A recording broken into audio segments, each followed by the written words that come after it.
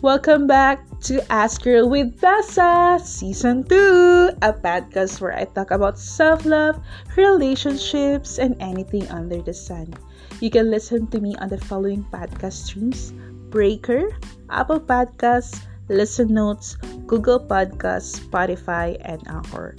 And do follow me on Instagram. Search Ask Girl with Bessa. Thank you!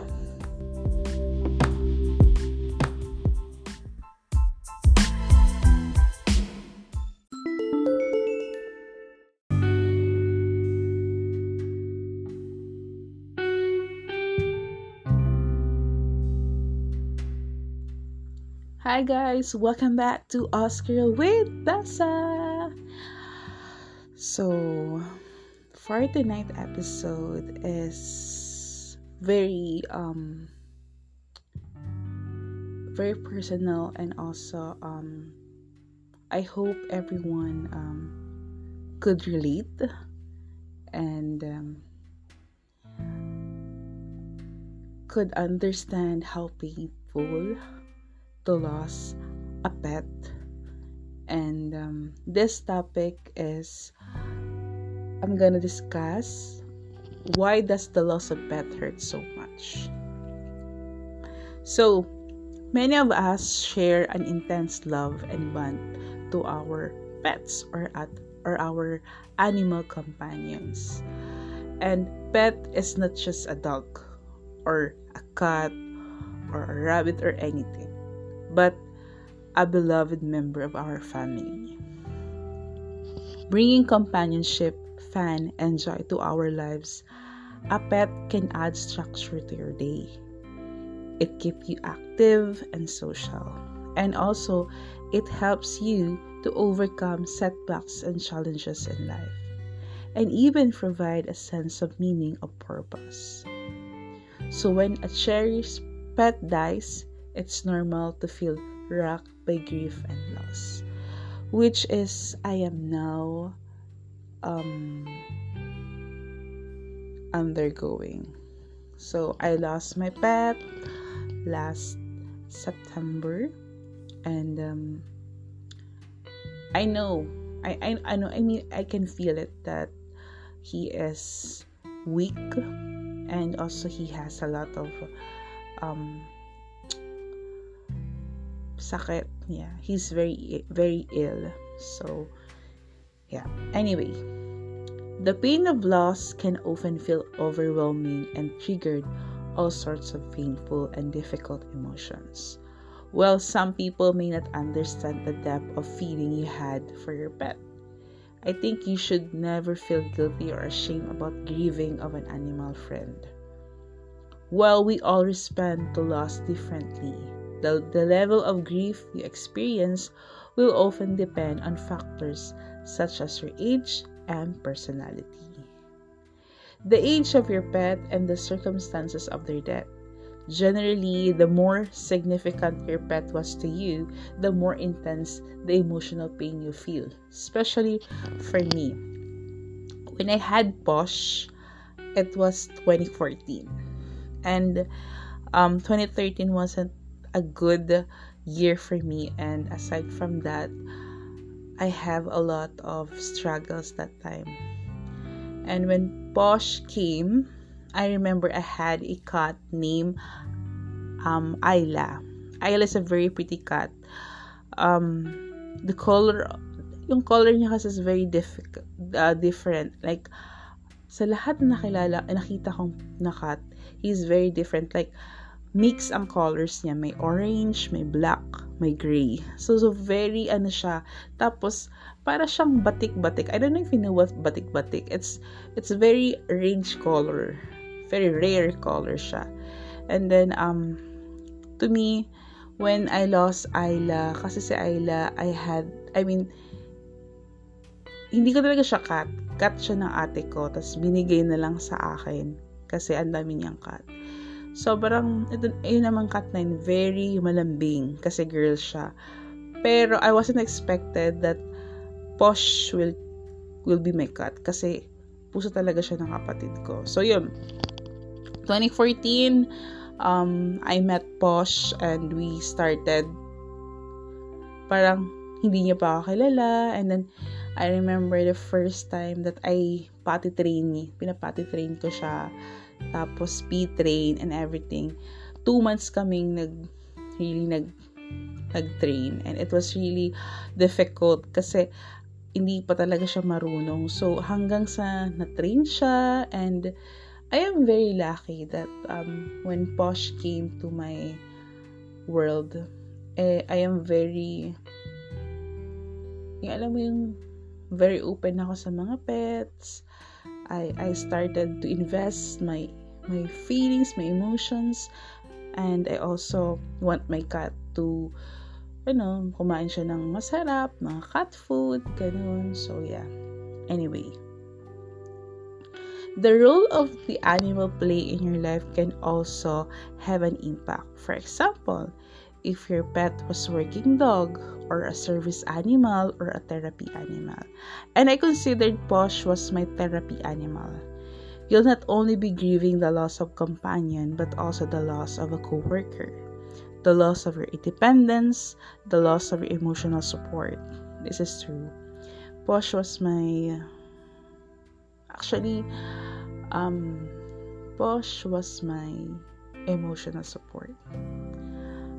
Every time I feel like I'm failure, every time I feel like I wasn't enough, yung sobrang hindi ko pa alam how to value myself. Every time I saw him, I hug him, I cuddle with him, I always feel that Posh will always be my parang siyang emotional support ko. And actually, I am trying my best not to cry and to be strong, and pinipilit ko talaga na hindi na maging emotional, because if I'm going to be emotional, for sure I'll be having a hard time. And anyway, if you live alone and the pet was your only companion, coming to terms with their loss can be even harder. This is true. And if you're unable to afford expensive veterinary treatment to prolong your pet's life, you may even feel a profound sense of guilt. This is true. Like, I was guilty because I didn't bring Posh in veterinary kasi alam ko na malapit na talaga siya, na he's very ill na talaga. 2021, nawala siya. And then, nawala siya ng April. Tapos bumalik na lang, like, 2 weeks siyang nawala. And I was really worried about that. Tapos, bigla siyang dumating. And, nung nawala siya for 2 weeks, sobrang bigat ng feeling ko noon. I was feeling guilty kasi I was neglected him. Tapos, nung time na yun, nagsistart na din siyang magkaroon ng sakit sa ngipin, may mga cavities na siya, and dumating sa point na, pero alam niyo guys, when Posh nagkasakit siya, lagi ko na lang wini-wish is sana yung appetite niya is okay pa, and which is naman okay naman siya. Lately lang, siguro before he died, I remember I bought chicken kasi favorite niyan chicken, fried chicken. Kumain siya ng 5, like sa isang kainan na ubos niya. Yung mga small bits naman ng chicken breast, favorite niya yan. Yeah, so it's kind of sad, it's really sad, but alam ko naman na kasi natatakot ako na dalhin ko pa siya doon, and eventually mas lalong mahirapan pa siya. Yun, at least dito sa house, gawin niya yung gusto niya, kain siya ng kain, ganun. Or kahit alam ko kasi po siya is very strong. So anyway, and while experience loss is inevitable part of owning a pet, there are healthy ways to cope up with pain. So here are the grieving process that actually I was in this position right now. Okay. There is one, the grieving process after the loss of the pet. Okay, grieving is a highly individual experience. Some people find grief following the loss of pet comes in stages, so where they experience different feelings such as denial, anger, guilt, depression, and eventually acceptance and resolution. So for me, right now, when Posh died, I was in denial. I was guilt.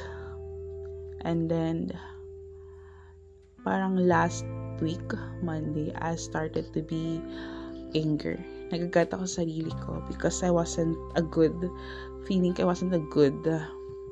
pet owner. For mama. And depression, hindi pa naman. Like, I wanted to be more, ayoko kasing ma-feel niya na yun, nade-depress na ako, wala na akong gana sa buhay ko. Ayoko na ma-feel niya yun. Ma-feel niya yun for me. So, I actually trying to accept everything. Pero yung resolution is hindi pa ganun kadali. So, I'm still on hindi ko talaga kaya. Anyway, so others find that their grief was more cyclical or coming in waves of a series of highs and lows, which is totoo naman. For me, sometimes I'm in a position where I missed him, and I was also in a position where I try to understand my feelings, and parang tinatanggap ko na lang na at least hindi na siya ill. Yun. And then, the other one is the grieving process happens only gradually. So, it can be forced or heard, and these are the normal timetable for grieving, which is, I think I am here in the position. So, some people start to feel better in weeks of months. For others, the grieving process is measured in years. Whatever you grief experience, it's important to be patient with yourself and allow the process to naturally unfold. So, right now, my feeling was, tanggap ko na. I accepted na he is with God. Naniniwala kasi ako that every pet or even a person, talagang kasama ni God for sure. And I know kasama na ni Posh yung mga kapatid niya, yung mama niya. Kasi Posh is a survivor pet. I mean cat. Kasi sa 5 silang magkakapatid, siya lang talaga yung nagstay ng tumagal ng 7 years. And it was really, very awesome. Talagang nagstay siya for 7 years. And especially, I am very grateful that I had him for 7 years. Yun. Pasensya na kayo guys if sometimes I become emotional. Anyway, feeling sad, shocked, or lonely is a normal reaction for the loss of beloved pet. Which is, I'm sad. I am now doing this podcast. Actually, ayoko sanang gawin to pero kailangan ni. So, I'm feeling sad, lonely, Exhibiting these feelings doesn't mean you are weak or your feelings are somehow misplaced. It just means that you're mourning the loss of your pet that you love. So, you shouldn't feel ashamed. So, actually, hindi naman ako ashamed. Like, I feel like nami-miss ko lang talaga siya. Nami-miss ko yung presence niya. And, ano ba yan? Nami-miss ko yung every every time na mag-feed ako, yung tawagin ko siya, I felt, namimiss ko talaga. Anyway, let's go back with our topic kasi iyak na talaga ako. Trying to ignore your pain or keep it from surfacing will only make it worse in the long run. Okay. When he died, namatay siya ng Friday, Saturday, Sunday. And that, 3 days na yan, I wasn't crying or anything. I was just like, okay, baka bumalik siya. I was thinking na baka bumalik lang naman siya. But last week, nung Monday, when I decided not to have a podcast, doon na. When I have doing skincare, wala na. Nafe-feel ko na. So, yun. Na-feel ko na siya and it was really hard pala. Talaga. For real healing, it is necessary to face your grief and actively deal with it. Which is totoo. By expressing your grief, you likely need less time to heal than if you would withhold or to bottle up your feelings. I mean, masyado siyang mahirap. Sometimes you have to write about your feelings or talk about them with others para ma-feel mo yung sympathetic feeling of loss. And for me naman, ginawa ko na siya. It's just that, mahirap Mahirap lalo na pag yung pet mo na yun, kinonsidered mo talaga na parang anak mo. Like, it was your child. Sa akin kasi, it was really my child. And, I think it's my responsibility. It sounds like that yung ginagawa ko talaga for him. Anyway, so coping with the grief of pet loss. Sorrow and grief are normal and natural responses to that. Like grief for our friends and loved ones. So grief for our animal companions can only be dealt with over time. And it is true. Like right now, I can't find someone, some pet na pwede kong maging pet. Kasi iba yung kay Posh eh.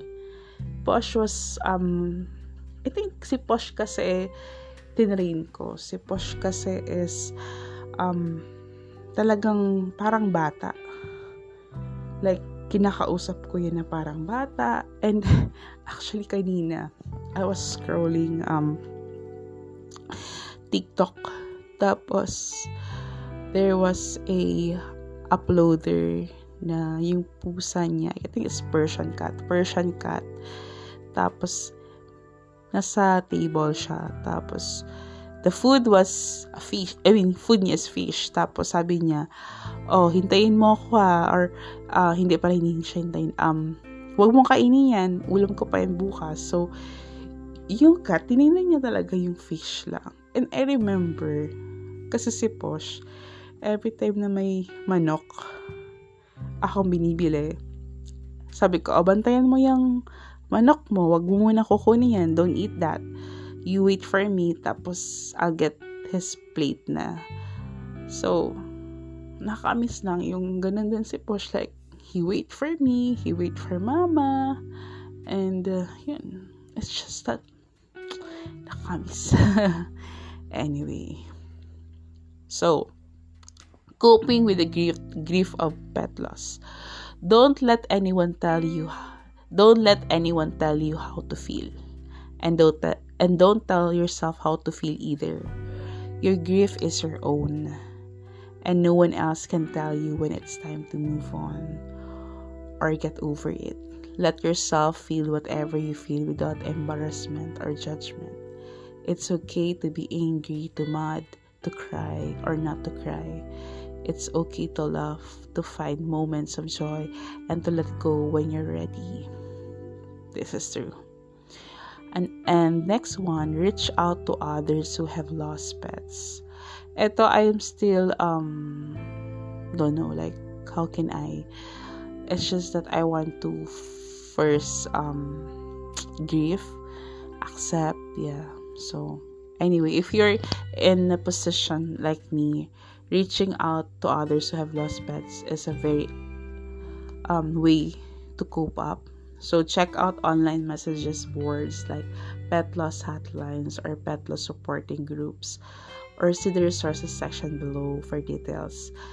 Kasi kinuha ko to sa isang app, isang website pala, na natutulong sila for loss of, like, yung mga nahihirapan yan. So if your own friends and family members are not sympathetic about pet loss, find someone who is. This is true.